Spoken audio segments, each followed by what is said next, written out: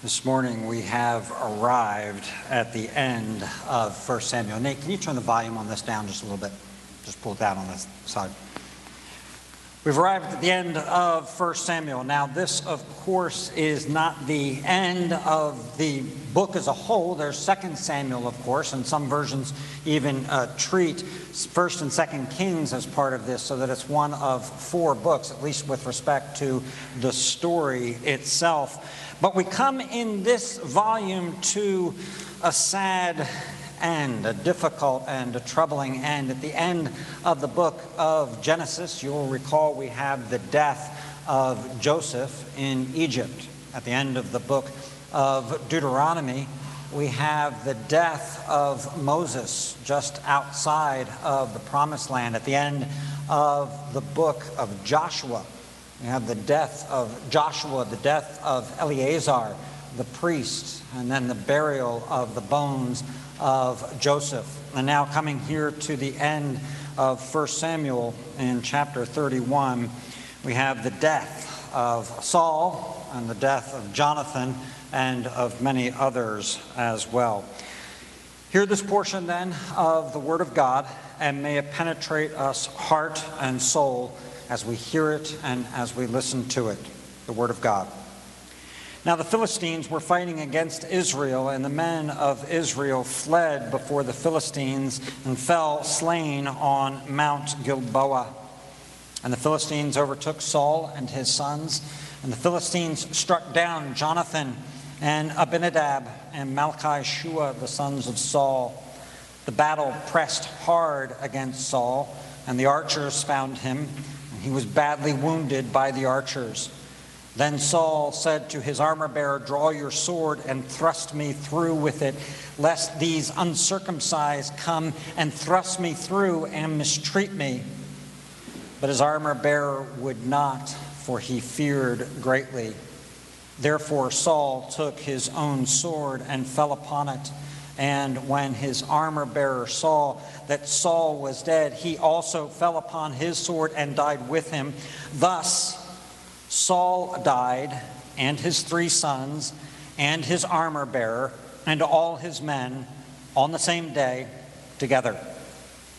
And when the men of Israel who were on the other side of the valley, and those beyond the Jordan, saw that the men of Israel had fled, and that Saul and his sons were dead, they abandoned their cities and fled, and the Philistines came and lived in them.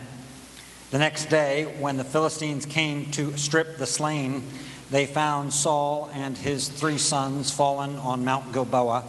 So they cut off his head and stripped off his armor and sent messengers throughout the land of the Philistines to carry the good news to the house of their idols and to the people.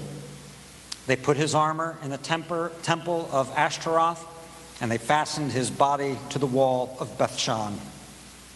But when the inhabitants of Jabesh Gilead heard what the Philistines had done to Saul, all of the valiant men arose and went all night and took the body of Saul and the bodies of his sons from the wall of Bethshan, and they came to Jabesh and burned them there.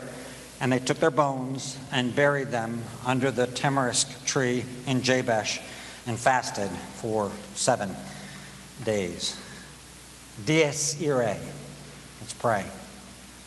Lord God, help us as we once again come to your word, and as we once again come to a portion of your word that we must admit that in many ways we would perhaps rather not think about, we'd rather not deal with it, we'd rather not look at it, we'd rather turn away and just not say it.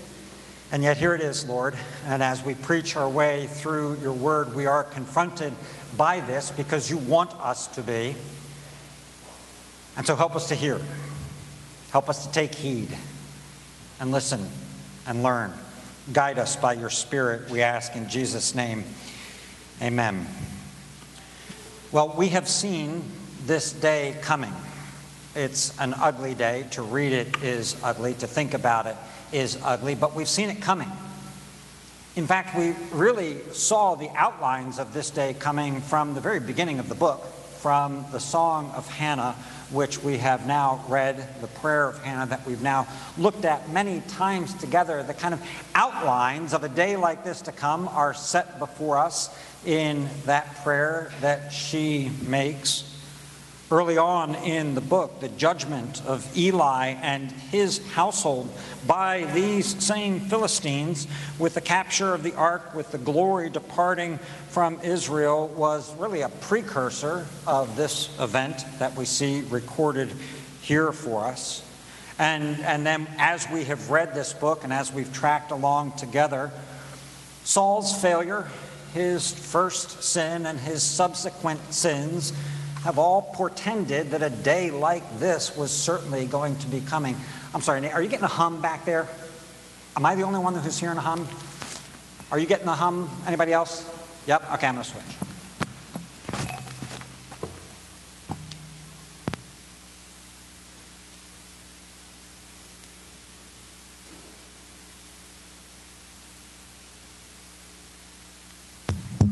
Semper Gumby. Always flexible. All right, so the day has been coming, and we've seen it coming. And specifically speaking, 3 chapters back, if we just went 3 chapters back, is that another strange sound that's coming from it? I got nothing. Nate, you got any ideas back there? Some sound wizard go back and do something with the sound to clear this thing up. So 3 chapters ago, the spirit of Samuel, who was raised, albeit inappropriately, by Saul, warned of this day to come and all that this day would entail. We have seen it coming, this Dies Irae, this day of wrath, this day in history when the holy, perfect, righteous judgment of God falls. The Word of God speaks to this day of wrath in both the Old and the New Testaments. I don't know if you caught this in the reading from Romans that we had earlier, but in Romans we read this, Romans 2, verse 5, "But because of your hard and impenitent heart, you are storing up wrath for yourself on the day of wrath when God's righteous judgment will be revealed." There is a day of wrath coming. The book of Revelation pictures it in any number of ways, not the least of which is a picture of our Lord and Savior Jesus Christ mounted on a horse. Faithful and true is he as the King of Kings, and he comes leading the armies of the living God against those who have rebelled. They will tread the winepress of the fury of the wrath of God Almighty. And they will, and think about this is quoting directly from Revelation, but think about it with respect to our text today. They will devour the flesh of kings, and devour the flesh of captains, and devour the flesh of mighty men. Now, those passages, others in the Old Testament and in Testament as well. Those passages describe for us the final or the last Dies Irae, the final judgment on the last day. But in Scripture and in life, occasionally we are given glimpses of that day to come. Such passages and such days like this one that we have in 1 Samuel 31 are given to generation after generation of the people of God, not only to those to whom the events took place, but to all of us who come after them, who read and consider these things as a warning, as a call for us to pay attention, to shock us by their ferocity, and to call us as the people of God to a watchful preparedness. Now, if you want an illustration of what this day is like, what it might sound like, they are available for us musically speaking. The words Dies Irae are taken from passages like the one that I read for us in Romans chapter 2, where the Latin translation of the day of wrath is Dies Irae. but it's also a piece of music that is found in the requiems. And so today, if you want to get a sense of, musically speaking, the Dies Irae, go home and put on the Mozart Requiem and listen to the Dies Irae. It's about the third piece into the Requiem. And if that doesn't get you, you want to turn that up loud, you want to get the dog out of the house, you want to warn your house members, and then go to Spotify if you don't have a version of this, but get the Verdi Requiem and put on the Dies Irae from the Verdi Requiem and turn it up loud, and you'll get a picture of this idea of the day of wrath and understand the warning that it is for us. Now, this morning, what I would like us to do is I'd like to just work our way through this passage this morning without the pressure of an outline. I just want to take it verse by verse and step by step as we go through it today. So follow along with me in the text in your Bibles or in the bulletins as I kind of work through it this morning. So first verse.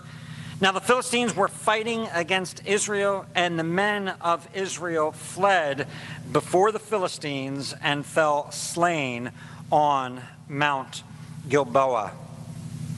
In this verse and in the remainder of the passage, we see that the judgment of God led not only to the death of Saul, but to other deaths as well. It led to the death of his armor bearer. It led to the death of all his men. It led to the deaths of the men of Israel. And of course, specifically in verse 2, it led to the deaths of Saul's 3 sons who are mentioned here in this text. And I think as we look at a text like this, and even having seen this to be coming, a question might arise in us, which is to say, if God was going to bring his judgment against the evil deeds of Saul for the things that we have seen him do, then why isn't the judgment of God more specific, more targeted, more, if you will, a smart weapon type of judgment from God? Why, in other words, why the collateral damage? Why are there other people who are caught up in the judgment of God being meted out upon the person of Saul? Now, perhaps we would look at that question and say, well, all of these people who died must have been guilty in the same way that Saul was, and therefore they deserved this outpouring of the judgment of God and of the wrath of God. The problem is, of course, that Jonathan is amongst those who are killed in this battle, who fall with Saul on Mount Gilboa.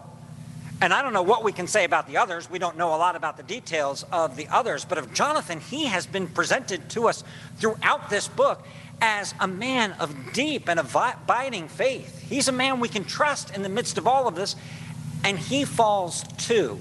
And so let's try and see, how does Scripture allow us to understand the death of not just Saul, but of many others as well? I want to suggest 2 things to us that I think can help us as we think about a question like that in a situation like this. The first is this, that while this is indeed a day of wrath, it is not the day of wrath. Okay, it is a day of wrath, but it is not the final day of wrath. When God's justice is measured out in this world, this life is not the full measure of the justice of God. So whether we be talking about the grace and the goodness of God that we have experienced in this world, or whether we be talking about a passage like this one, the judgment of God that we and or others have experienced in this world, we have to recognize that while it is important and it is meaningful and it is real, it is preliminary. Preliminary. It is, if you will, a preliminary hearing or a preliminary judgment that is meted out in this particular case. The final and perfect outworking of the justice of God awaits. And so even though this is the end of the book, this is the end of the life for those whom we've talked about already, it is not the end. It is not the final judgment of God. That awaits, and that perspective helps us to understand how we evaluate things in this world, even things as tragic as the death, for example, of someone like Jonathan in a situation like this. That's the first thing to keep in mind. The second thing that we have to keep in mind is that when we see, whether it's patriarchs or judges or kings raised up in Scripture, in person and in position, they officially and organically and spiritually represent the people. When they have that position in Scripture, they represent the people. We call it federal headship, or we call it covenantal headship. Now, here's the significance of this. The importance of it and the clarity of it is probably seen in Romans 5 more so than in any other place in Scripture. And we're not going to turn there because to get to that would take us into too many details. But to simplify for a moment, Paul in Romans 5 describes that there are two covenantal heads for all of humanity. One is Adam, and the other is Christ. And all of humanity is represented in one or the other of those two kings. And how you are aligned with those two kings, the position you take with respect to them, determines blessings or curses because of the covenantal headship which is in both of those. So ultimately speaking, as Paul sees it, there's a first Adam and a second Adam, a first king, and whom we know to be a second king, our Lord Jesus Christ, the King of Kings. But in between Adam and Christ, the Bible gives other pictures of this idea. It gives us pictures in the patriarchs and in judges and in kings. And in each case, when we get one of these pictures, we see the ultimate limitations and the failures of the people, the persons who fulfill those positions. That's one of the purposes of this book. So, leading up to Samuel, we had the period of the judges, right? And the period of the judges didn't go well. It basically ended in anarchy and every person doing that which was right in their own eyes. In the book of 1 Samuel, we started off with Eli and his sons, who were demonstrated to be poor judges, insufficient for the office that was given to them. And then Samuel's sons, remember, they were also appointed to be judges over Israel. They failed in doing that. And so we come in the book to kingship, and we see that Saul has failed as the first anointed king. Whoever fulfills these offices ultimately fails. They cannot deliver the people, and in their failure is the suffering of many. Because they are represented. They are officially, they are spiritually the head of the people. And so in their failure, the people under them suffer as well. It leaves us waiting and looking and longing when we read of this for someone who can fill these offices appropriately. Verse 2, and the others won't be this long as that first one was. And the Philistines overtook Saul and his sons, and the Philistines struck down Jonathan and Abinadab and Malchishua, the sons of Saul. We see that Saul's sons were caught up in this as well, save one. And there's one who's going to come in the beginning of 2 Samuel, Ishbosheth. And that's not going to go well for David or for the people of God, the fact that Ishbosheth remains alive here. But these others are killed. And the tragedy of this, we don't know much about the other two. The tragedy of this perhaps is, as I've said, seen in the death of Jonathan and how Jonathan is caught up in all of this. Now, I say tragedy because of what I'm about to read for you. I have read throughout this series with deep appreciation Ralph Davis, who wrote a commentary on this that I think is just wonderful. And I want to read what he has to say here about the death of Jonathan. And I quote, "Here then is Jonathan's obituary. He remained a true friend to David and a faithful son of Saul. He surrendered his kingship to David. He sacrificed his life for Saul. In this hopeless fiasco, Jonathan was nowhere else but in the place Yahweh had assigned to him at the side of his father. As I noted before, and as I noted, I being Davis here, as I noted before, maybe that is not tragic at all. What is tragic about remaining faithfully in the calling God has assigned us? Was it tragic when Jonathan laid aside a kingdom he could not have to enter a kingdom he could not lose?" Let me read that last question again. Was it tragic when Jonathan laid aside a kingdom he could not have? It belonged to David, right? A kingdom he could not have to enter a kingdom he could not lose. Now, I don't know if you recognize that allusion or not, but Davis is here making an allusion to Jim Elliot, the martyred missionary husband of Elizabeth Elliot, whose phrase I've used many times in sermons and in preaching over the course of the years is, "He is no fool who gives that which he cannot keep to gain that which he cannot lose." And that's what Jonathan does here. That's his obituary. His was not the kingdom to keep, but his was the eternal kingdom to gain. Verses 3 through 5 then in the passage describe for us the death of Saul. The wounded Saul, wounded by the arrows of the archers, seeks death from the hand of his armor-bearer to save him from an ignominious and a perhaps torturous death at the hands of the uncircumcised Philistine. The armor-bearer refuses in fear.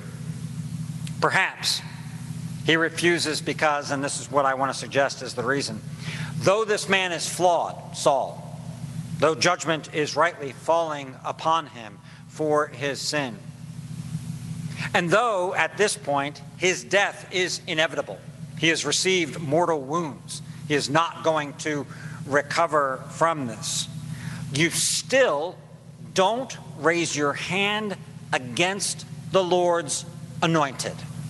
You don't do it. Even if you're the armor bearer, and even if Saul is saying, "Listen, take the sword and kill me now." You don't raise your hand against the Lord's anointed. There's going to be another part to this story. It's in the beginning of 2 Samuel, and David will make exactly this point. Don't raise your hand. I don't care what the circumstances are. Don't raise your hand against the Lord's anointed. Saul, even at this moment, still bears that office. The man can't handle the office, but the office remains there, and the warnings with respect to it remain as well. And so he falls on his own sword.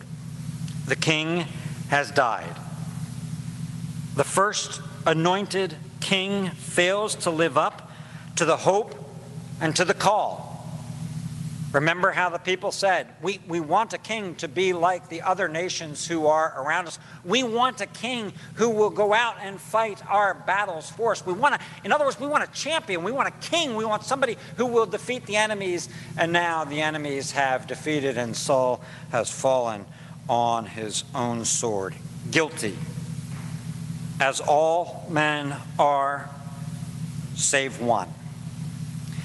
In the scriptures, here's the epitaph that is given for Saul. It's in 1 Chronicles chapter 10, verse 13. After recounting the story, here's what we read. So Saul died for his breach of faith. He broke faith with the Lord in that he did not keep the command of the Lord and also consulted a medium seeking guidance. Saul died for his breach of faith. And that's a warning. That's a warning to all of us. It's a warning to the children of the church, to the parents of the church. Beware of the breach of faith and the wrath that comes afterwards. Verse 6, thus Saul died, and his 3 sons, and his armor bearer, and all his men, on the same day together. It's a terrible verse. It's very plainly written. It's very plainly spoken to us. And as such, it is a quiet and clear testimony to the truthfulness, to the veracity of the Word of God. We read something almost exactly like it earlier in the book. I'll read it for you from 1 Samuel chapter 4. So the Philistines fought, and Israel was defeated. Kind of sounds like the end. And they fled, every man to his own home, and there was a very great slaughter, for 30,000 foot soldiers of Israel fell. And the ark of God was captured, and the 2 sons of Eli, Hophni and Phinehas, died. That was in fulfillment of the word of God that the man of God had spoken about that day. This too is in fulfillment of the word of God. It's a replay. It's a replay for us.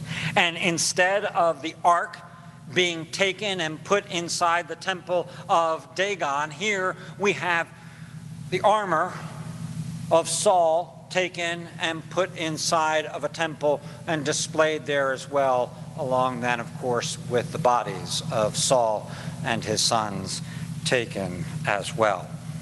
I will not read again for us, particularly for the sake of the children who are here, verses 7 through 10, in all of their viciousness and the brutality that is described in them.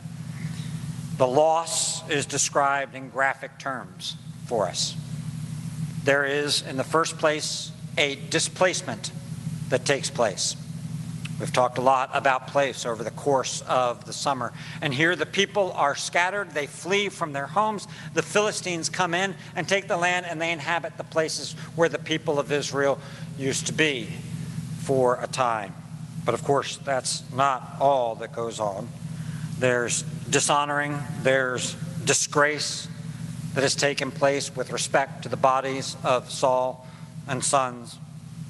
There is a final divestiture.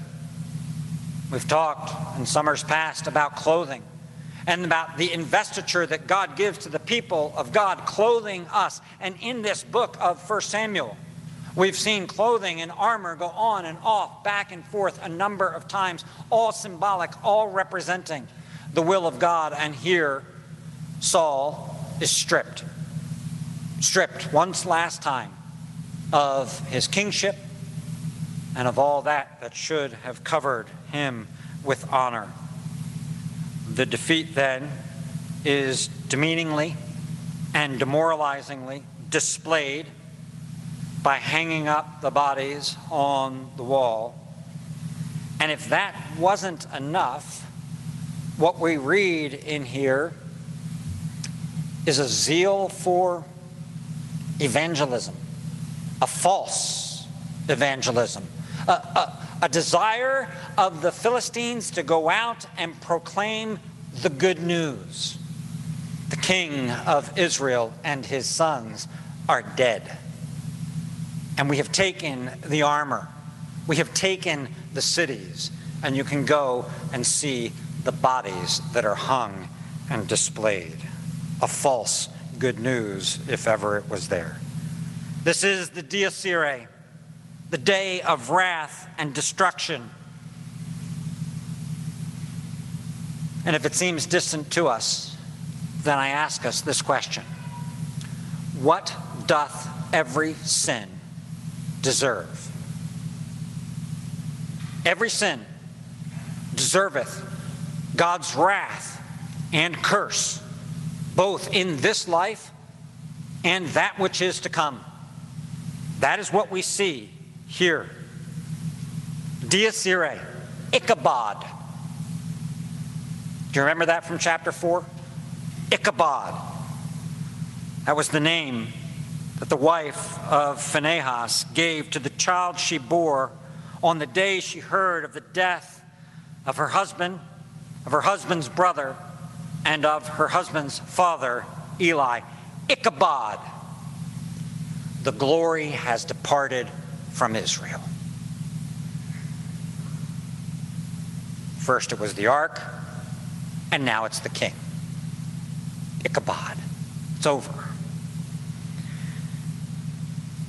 Whither the glory of God, whither the glory of the people who bear God's name. Now, when you put this in the context of the Old Testament, all of the systems, think of the sacrifices here for a moment, all of the systems in the Old Testament, and all of the symbols in the Old Testament, think of the ark, think of the land of Israel itself, and all of the offices in the Old Testament, think of, for the sake of this book, the judges and the king. All of them have two realities that are going on at the same time. In the first place, they are all inadequate. We look at them and we see that whether it's an ark or land, or whether it's the sacrificial system, or whether it's these kings and these judges, that in and of themselves there is no hope to be found in them. They're inadequate to do what you want them to do. What you want them to do is to take care of the problems. If it's the sacrifices, you want the sacrifices to take care of the problem of sin. If it's the Ark of the Covenant, you want the Ark of the Covenant to take care of the problem of the separation that exists from God, and this gives you a representation of God in your midst. If it's the king, the problem that you're talking about is that there's enemies that are out there that are conspiring against you to work your death, and none of them work. They're inadequate in and of themselves to deal with the actual problems. That's reality number one. Reality number two is this. In their very inadequacy, you, if you were an Old Testament saint looking at this, if you were one who was reading this story for the first time, having heard it before, what you are supposed to do when you hear it is not only mourn for the fact of what took place here, but you need to be able to see through it.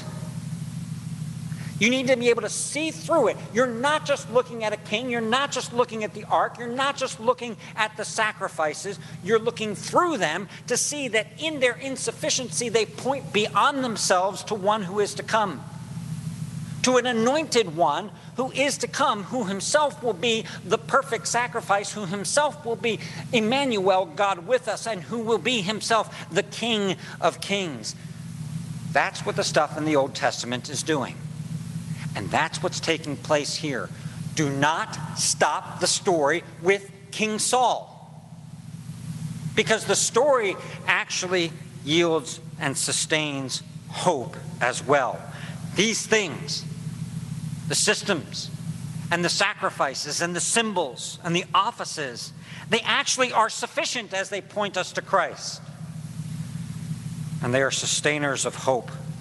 As dark as this passage is, there is a sliver of light that comes through at the end. There is hope in the midst of this complete failure. There are two hopes that are here. The first is within our passage itself. The first involves the men of Jabesh Gilead. The men of Jabesh Gilead hear what has taken place, and the men of Jabesh Gilead remember. The very first battle that King Saul had was the battle against the Ammonites to deliver Jabesh Gilead. And when they see what has taken place to that anointed one who delivered them, then amongst them, the men of courage, the men of valor, the men who are faithful, the men who demonstrate steadfast covenantal loyalty, say, it ain't ending like this. We're going tonight to get those bodies and get them out of that situation. They go, if I can put it in the context of last week's, they go on a recovery. They go to recover the bodies of Saul and his sons, delivering them from open shame and burying them. The second thing that gives us hope is not in our passage. It's in the passage from the week before. We know that there's another anointed king in waiting who is in the south, who at this very moment, two battles are taking place, one in which the people of Israel are being defeated, one in which the king anointed in waiting is defeating the Amalekites in the south, bringing gifts up to the people of Judah, preparing for the kingship. We know he's there. That was the chapter just before this one. And in 2 Samuel, these two groups are going to be brought together. The loyal, faithful men from Jabesh Gilead are going to be introduced by the men of Judah to King David, and they are going to swear loyalty to one another. David to do good to them, them to show loyalty to David. There's hope. It's dark, it's bleak, but there's hope that is here. The great and awesome day of the Lord will come. Here's how the prophet Zephaniah describes it. The great day of the Lord is near and hastening fast. The sound of the day of the Lord is bitter. The mighty man cries aloud there. A day of wrath is that day, a day of distress and anguish, a day of ruin and devastation, a day of darkness and gloom, a day of clouds and thick darkness, a day of trumpet blast and battle cry against the fortified cities and against the lofty battlements. I will bring distress on mankind, declares the Lord, in the day of wrath, the Dies Irae. The day that is coming, the final day of judgment that awaits all mankind when we will be judged. We close then with this. What doth God require of us that we may escape the wrath and curse of God due to us for sin? Hear the answer. Hear the way of escape. That we may escape the wrath and curse of God due to us for sin, God requireth of us faith in Jesus Christ, repentance unto life, with a diligent use of all of the outward means, whereby Christ communicateth to us the benefits of his redemption. There's an elegant simplicity in what is required to escape. There is a way of escape that is set forth, and it is the way of faith in Jesus Christ and repentance unto life. There is a king who has come. That king is faithful and true. That king was hung not on the wall of Bethshan, but hung on the cross in shame, an ignominious death and display of ugliness and of brutality. Saul was hung there for his sin. Jesus was hung there for yours. There's a way of escape. Faith in Jesus Christ, repentance unto life. Great God in heaven, help us. We need your help. We need your mercy. your kindness and your love. We need your vision. Lord, our lives get full of little busy details of work and school and all sorts of little things that we have to do. Feeding and clothing. That we could forget about this day that is to come. The day when all the thoughts and all the secret intentions of the heart are revealed. Lord, help us. Help us to have faith in our Lord and Savior Jesus Christ, genuine repentance, and to make with joyful delight use of all of the ways that you have assured to us the benefits of the redemption that you, Jesus, have accomplished. Lord, help us to hear. We pray this in Jesus' name.